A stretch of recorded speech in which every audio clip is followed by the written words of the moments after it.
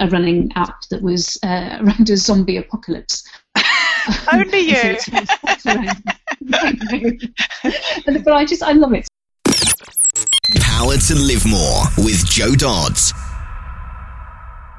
Welcome to the Power to Live More podcast, all about productivity, organisation, well-being, energy and resilience.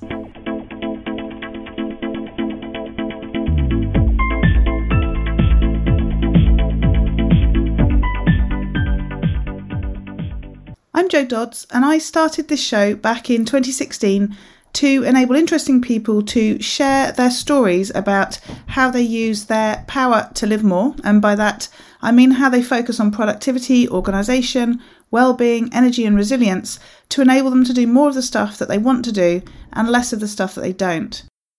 After 241 shows, I've taken a pause from doing new interviews to reshare previous interviews. They were too good to not revisit.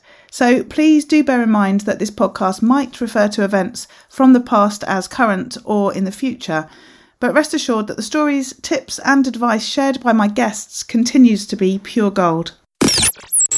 Today, Jo is really excited to be interviewing Cathy Brown, the Executive Director for Engage for Success, the national movement for employee engagement, which is where Cathy and Jo first met, when Jo initially volunteered with them 3.5 years ago, and now they both work together on the core team, and Jo classes Cathy as one of her closest friends. Whilst putting together the introduction to Cathy, we had a look at her personal website, which is capabilitybrown.com, and aside from all the work that she does, speaking and representing Engage for Success all around employee engagement, she also says that she's a Morris dancer, and that she aims to maintain and enhance the cultural richness of society and have a damn good time whilst enjoying a misunderstood subculture which its own distinctive costumes, music and practice. She also says that as a human being she aims for wisdom. She says she misses often, but Jo doesn't think that's true, that she tries to laugh every day, love a lot, do her best, bake good cakes. Jo could definitely testify to that one. Keep her feet up and smile. Back to the studio! So I'm really excited to introduce to you today Cathy Brown. Hello Cathy, thanks for joining us. Hi Jo, pleasure to be here. Really good to have you here. So firstly, why didn't you start by telling us a bit about who you are and what you do to put a bit of context around your life? Yeah, absolutely. Well, there you go. My name's Cathy Brown. I'm 47 years old. I live in Shrewsbury in Shropshire, but some of the time I also live in Lichfield in Staffordshire, and that's because in a very modern way, I live across two households these days. So my son, who is 16 and is called Ant, lives with me a week on, a week off, and we live in Shrewsbury, and my partner John and his son lives in Lichfield, so I spend lots of time there. I do a job which I absolutely adore. I work for Engage for Success, which is the national movement for employee engagement, and that takes me out and about all over the country, visiting people, visiting organisations, raising awareness about the benefits of employee engagement. So I also spend a lot of time in cars and on trains. Does that help to set a picture? That does, and I guess in hotels as well. Yes, plenty of that. Brilliant, excellent. So let's start by thinking about what a sort of typical day is like for you, and obviously yours changes because you're in different places at different times. Yeah. So I'm really interested to find out first what you do in the morning. Do you have a morning routine? What's a typical morning for you? I do, and it does vary depending obviously on where I am. So if I'm in a hotel, then everything probably goes by the board, and there isn't much of my routine that I can hang on to.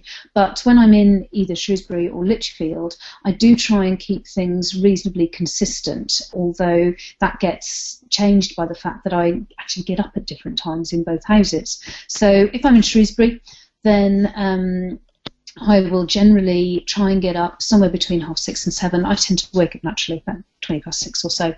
And I quite like getting up at that time in the morning. It generally means that I've got half an hour to an hour to potter around before Ant gets up for college.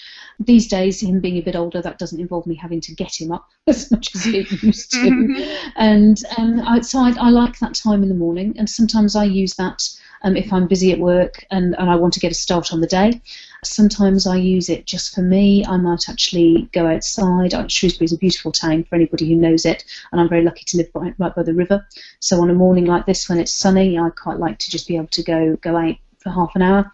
But the very, very first thing I do when I've got up, potted downstairs, is I like to start my day with a big glass of sparkling water with some lemon juice in it. And that just sets me going, really. And one of the things nutritionally I do these days is have a little bit of salt in it as well. Some very posh pink Himalayan rock salt. And I just like that. So I'm not a particularly coffee first thing in the morning person. I don't tend to eat straight away. It'll always be a little time after I've got up. So I just like that lightness of having my big glass of water, looking out at my garden, just seeing what the world is looking like. If I'm in Lichfield, then quite often I'm getting up and getting off for an early train. So I'll be up slightly earlier, always with a glass of water, but everything else tends to be leading towards leaving the house at 6:30 and getting down to the train station. About things like sort of meditation and all the stuff that gurus are telling us we should be doing. Do you do any of that sort of stuff? Mindfulness? I don't tend to in the morning necessarily. I've been flirting with mindfulness for a long, long time now, since I did a course for responsible business leaders at Henley Business School. It's probably about 5 years ago now. And one of the things that they introduced me to there was meditation with Jon Kabat-Zinn, who I do think is wonderful, and I've read a number of his books. And when I do meditate, it's one of his guided meditations that I tend to use. Less so in the morning for me. I am far more likely to do that later on in the afternoon to probably de-stress after a day, or particularly if I'm on trains. I'll very, very often do it on a train on the way back home. So not a morning part of my ritual for me, that one. Yeah. And what about the evening then? So maybe it'll be some of that mindfulness stuff. What other things do you do? Do you have a particular routine for calming down in the evening? I love to cook. And I find cooking particularly relaxing. And I mean, I know many people who do not, my own mother included. But I do. I like chopping the veg. I like the whole process of cooking. I absolutely love feeding people, which I suspect is probably my Jewish background. So my Jewish grandmother was always very much eat more, and she would show how much she loved you by the fact that she was feeding you the moment that you walked in the door. And so very much if it's not a day where I've got to cook, then I will really notice that. I mean, I haven't ever really done sort of processed food and ready meals. I just really enjoy the process of making food for both me and whoever is around. That's a bit interesting when I'm over in Lichfield, because my partner also loves to cook. So we fight in the kitchen about who's going to cook tea. Not quite so calming then. No. So usually it depends on which of us has got home first. Which is fine. But then the other difference we have between the two households is that my partner John and his son Tom are vegetarian, proper vegetarian, no fish or anything like that, and have been for many, many years. My son Ant and I are not vegetarian, although I enjoy vegetarian food. However, my beloved offspring eats no vegetables whatsoever. So eating as a family is always a little interesting, especially as I now eat gluten-free. But because John and I actually enjoy food and food preparation and cooking so much, actually we've chosen to look at that as an opportunity rather than an obstruction, if you like. So we explore new ways of cooking and new foods and all sorts of things that we can eat and enjoy preparing together. And of course, being parents of teenage kids, we've got all sorts of stuff going on in evenings as well. So probably less of a routine in the evening, because you just never know when you're being a mum and dad taxi somewhere, really. Yeah. It's interesting about the cooking, because I have read some articles about exactly that, as you describe, using the cooking process for that whole mindfulness piece, that you can really sort of be calm and lost in what you're doing for when you're cooking, which is interesting. I think I have had that sometimes myself, but it's probably not quite in the same way that you do. Although I love the way that you're very positively thinking about the challenges of cooking for a family with lots of different dietary needs, rather than seeing it as a difficulty. So a good way of turning it to your advantage and making sure it doesn't become a problem, given it's something that you enjoy so much, I guess. Absolutely. And I mean, at the moment, John and I are both trying to walk more and be more active. So our evening routine definitely includes a walk together. And that's quite nice as well, because we sort of debrief from the day, and all of those odd bits and pieces that have been in your head can come out if we can manage to go out and do a couple of miles walk. And then if I'm here in Shrewsbury, I try and do the same, so that occasionally I manage to drag out with me, but usually if I'm here, that'll just be by myself. And that's really useful, because it stops me sitting down in front of the telly and sort of mindlessly flipping between Facebook and Twitter all evening, which I'm perfectly capable of doing if I'm not careful. So putting something in that distracts me from doing that, makes me feel better about myself, is obviously healthier for me. And when John and I are together, it gives us that opportunity to just, debrief from the day, and I need to do this, you need to do that, we must talk about this at the weekend, all of that sort of good stuff. Yes, yeah. And I use walks to listen to podcasts. Do you do that? Mm-hmm. I don't tend to. If I'm walking and I'm outside, obviously in the open air, then I like to be more present in my surroundings. I do listen to podcasts increasingly these days, but I tend to do it in the car or on a train, rather than walking. Walking particularly, I do really like to feel connected to both the world and the people around me, that sort of thing. Yes, yeah. Cool. So let's think about how you manage what you do every day. It sounds like you have a really busy life and a really sort of hectic schedule of at least needing to know where you need to be on a daily basis, never mind what you need to do. How do you do that? What do you use to manage that? I think, the key tool that I use to manage across sort of all of the households, if you like, because obviously there's also working out what Ant's doing in the weeks that he's not with me, when he's with his dad, so his dad needs to know what's going on, and the same with John and his ex-partner and Tom. So Google Calendar is absolutely my saving thing. We manage all of those arrangements for where the boys are, where they need to be, when rugby practice is, all of my meetings on a set of calendars that obviously all of us can see or not see, depending on who needs to see which bit of it. So, for years and years, we managed most of that on a spreadsheet, which was, okay, fine. But doing it on Google, where we've all got access to it, and John can put in when he's working on a Saturday, and all of that sort of stuff is just absolutely invaluable. And the discipline there is making sure you put everything in. And we do try and sit down once a week and just sort of run through the month ahead and just try and remember that we have put everything in that we've talked about. And one of the things that John and I do together that to our delight absolutely horrifies both of our children is the fact that we belong to Shrewsbury Morris, and I'm a Morris dancer and John's a musician and plays with the Morris band. And at the moment we're right in the middle of dance season, and that means that we've got a programme of dancing that we obviously also have to manage, so all of that has to go in the calendar. And that means that, when I come over to John's on a Sunday for the week, I need to know whether or not I'm bringing Morris kit. Next week, for instance, I need to make sure that I've got all of the Morris kit and my passport. Why? Pray tell. We've got a nice little weekend in France planned for the two of us over the bank holiday weekend. Lovely. But it's just remembering that obviously I'm an hour's drive away from where everything normally is in my house, and so therefore using the Google Calendar and planning ahead properly for where I'm going to be in a week's time is just paramount. So I do it on a Sunday. I've got a block of time on a Sunday afternoon that I use to say, right, where are you next week?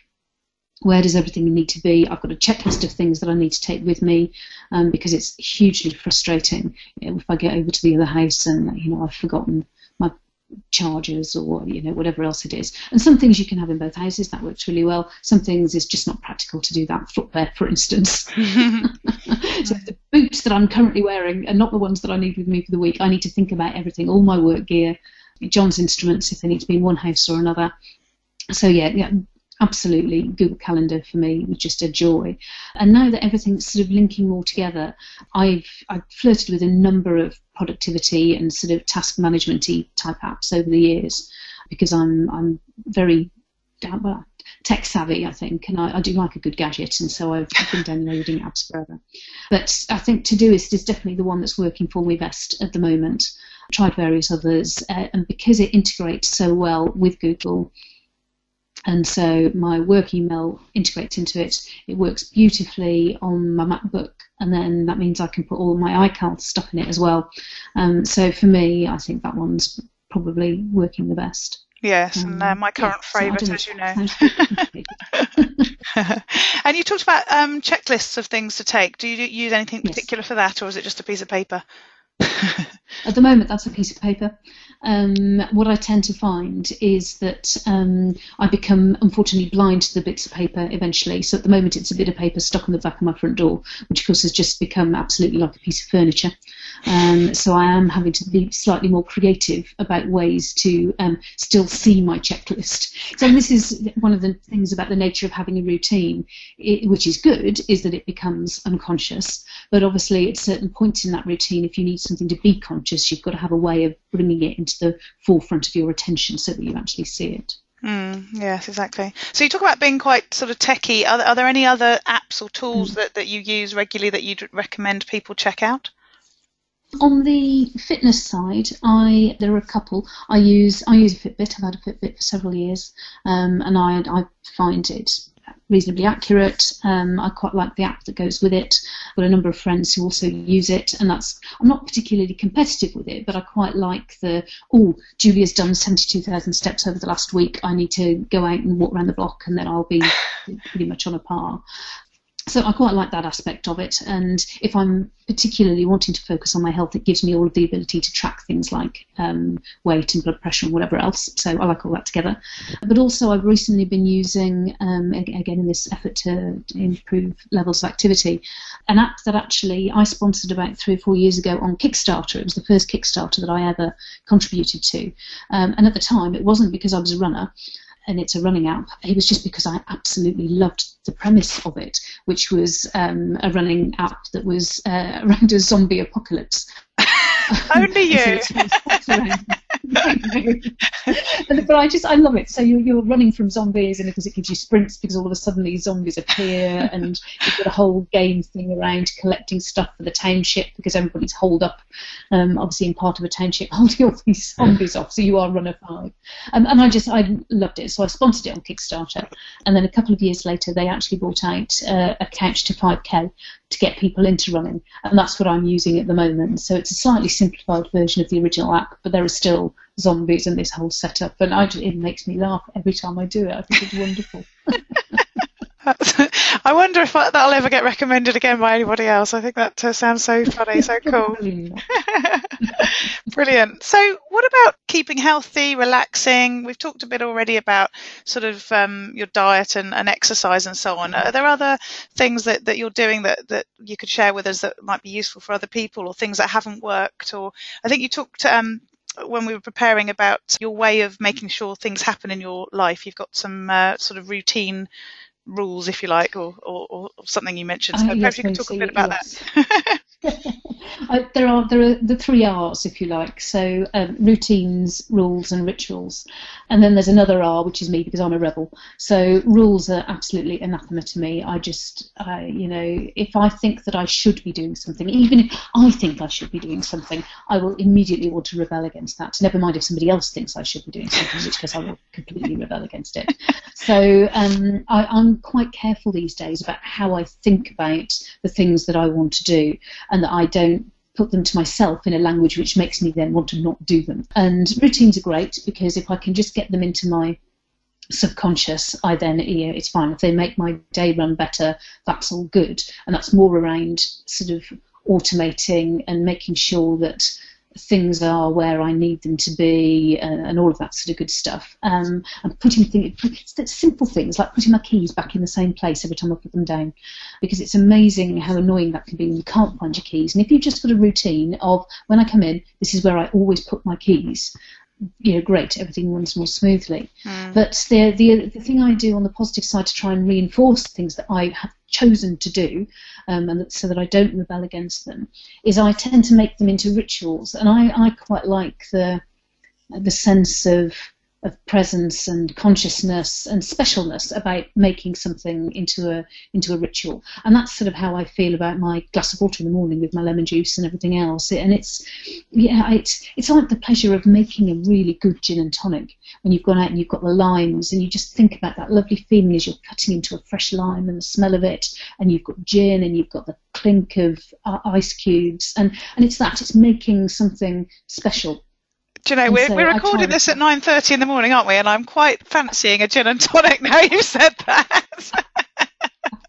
Yeah, introducing that element of something special, and I do that sometimes with meditation as well. If I have got the chance to meditate at home, I've got a little tiny box of it's my meditation box, and it's got some really lovely rose-smelling incense cones, so I light one of those, and it's got a postcard in the top of the box of a really beautiful picture, a postcard of a view that I really love, and it's just got little special things in the box, and so it just becomes a really, really nice thing to do then, rather than, oh God, I've got to do my meditation, and then feeling really, really annoyed about it and not doing it because I'm rebelling against it. It becomes a special thing, and I'm far, far more likely to do it in that case.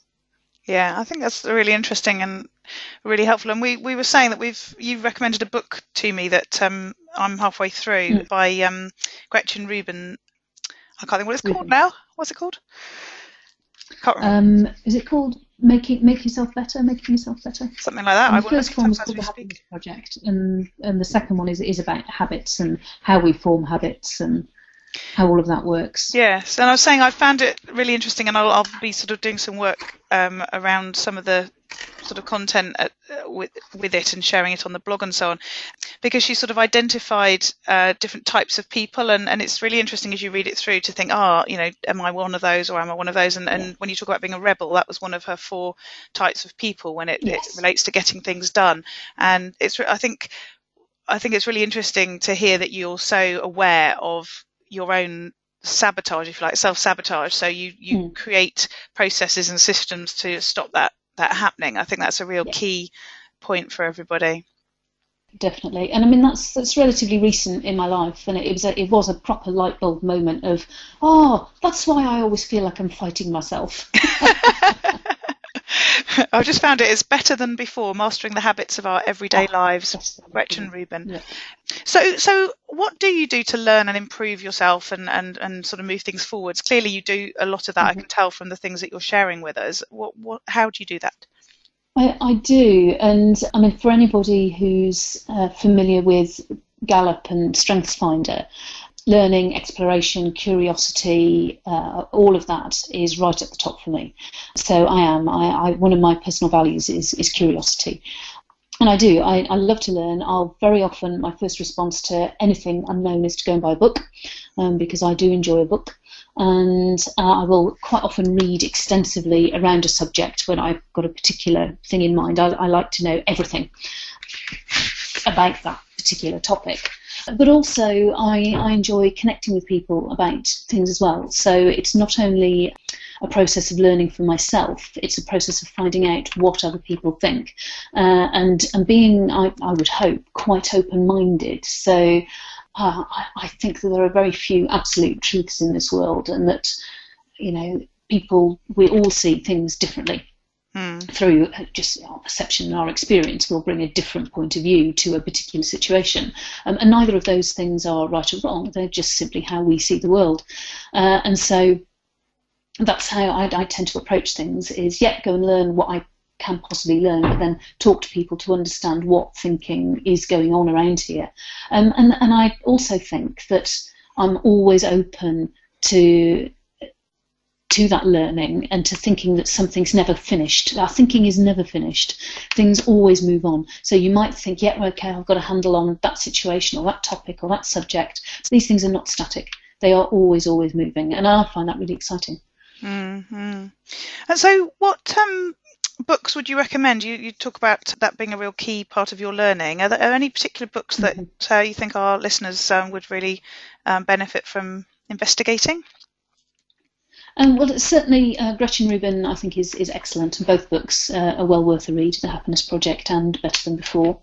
I'm currently reading one at the moment talking about the sort of slightly deeper side of understanding who we are and what we want out of life itself. And he talks very powerfully, and The Road to Character it's called. And I've gone and tried to download it now I can't see the chap's name, David something. And it talks about our life is so governed these days by rating. You know, we TripAdvisor and Amazon, we rate everything, and for any of us in work, we tend to be rated at work as well in some sort of performance management way. And he's talking about, well, that's all very well on a superficial level, and we talk about success in our lives and jobs as being around money and status and all of that sort of thing. And that's very common. But as I've got older, I'm sort of starting to look more inside myself and say, well, I want to do work with meaning, and I want to be growing myself so that I am the person when somebody is speaking at my funeral. It's not my work achievements that they're talking about. It's the fact that hopefully I was wise, and I was able to help other people, and I was able to be very much a part of the world, not just an observer.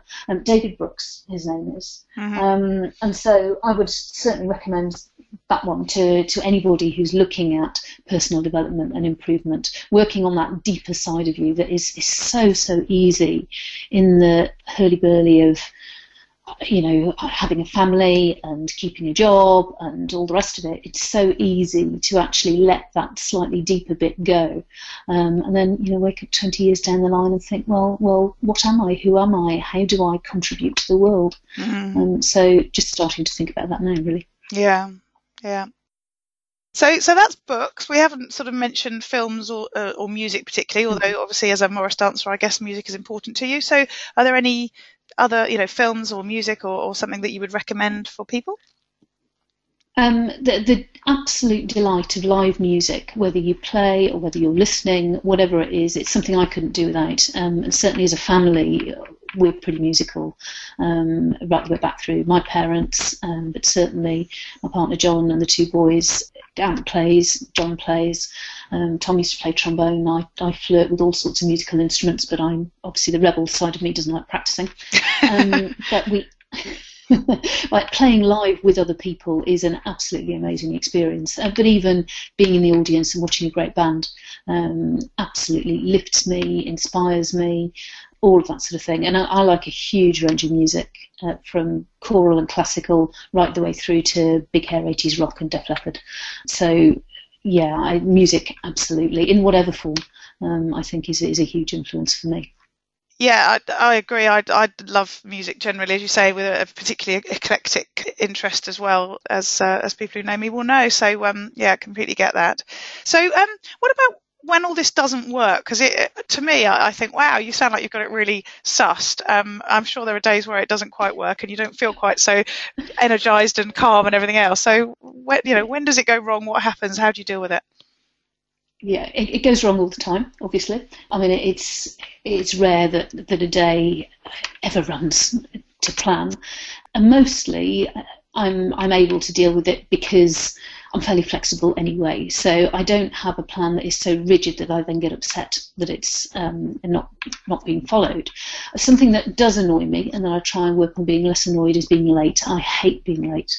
I really, really dislike it. And obviously doing a lot of train travel, I've had to try and get used to the fact that unfortunately sometimes train travel will make me late.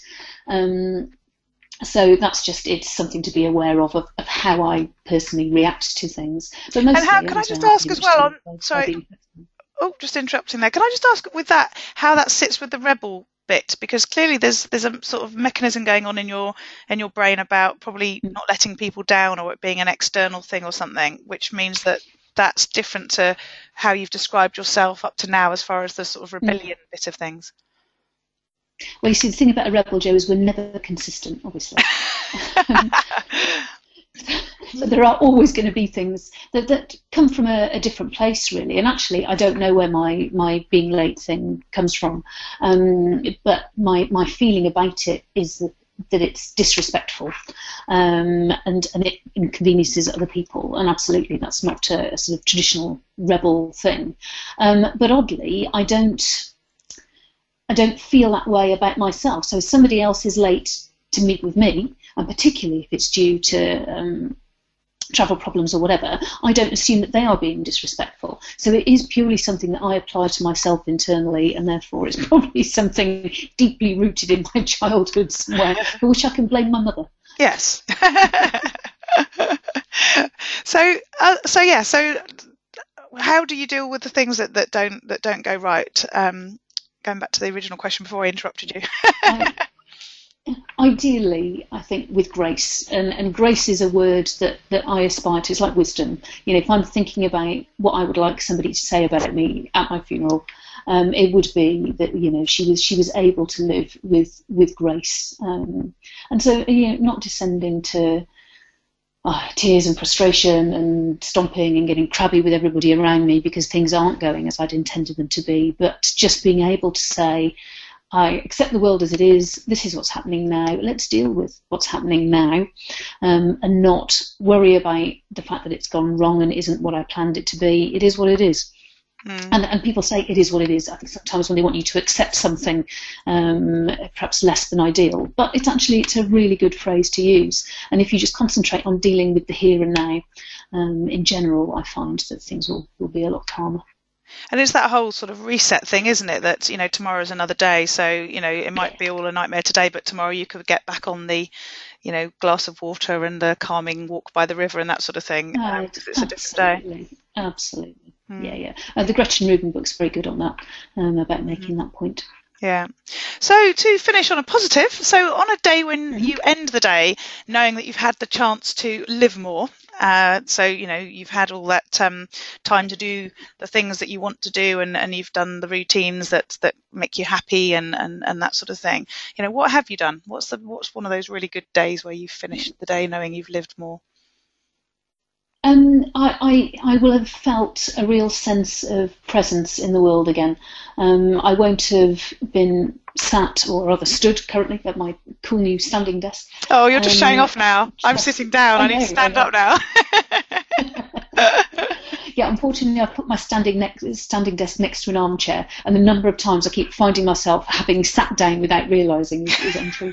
But no, it's that thing of connectedness. So not only online but in person. I've done something during the day, whether it's get out for a walk, talk to strangers in the street, talk to people on trains, had a great interaction with my son, been to Morris dancing, whatever it is, something that roots me in the reality of just being a human being on this planet.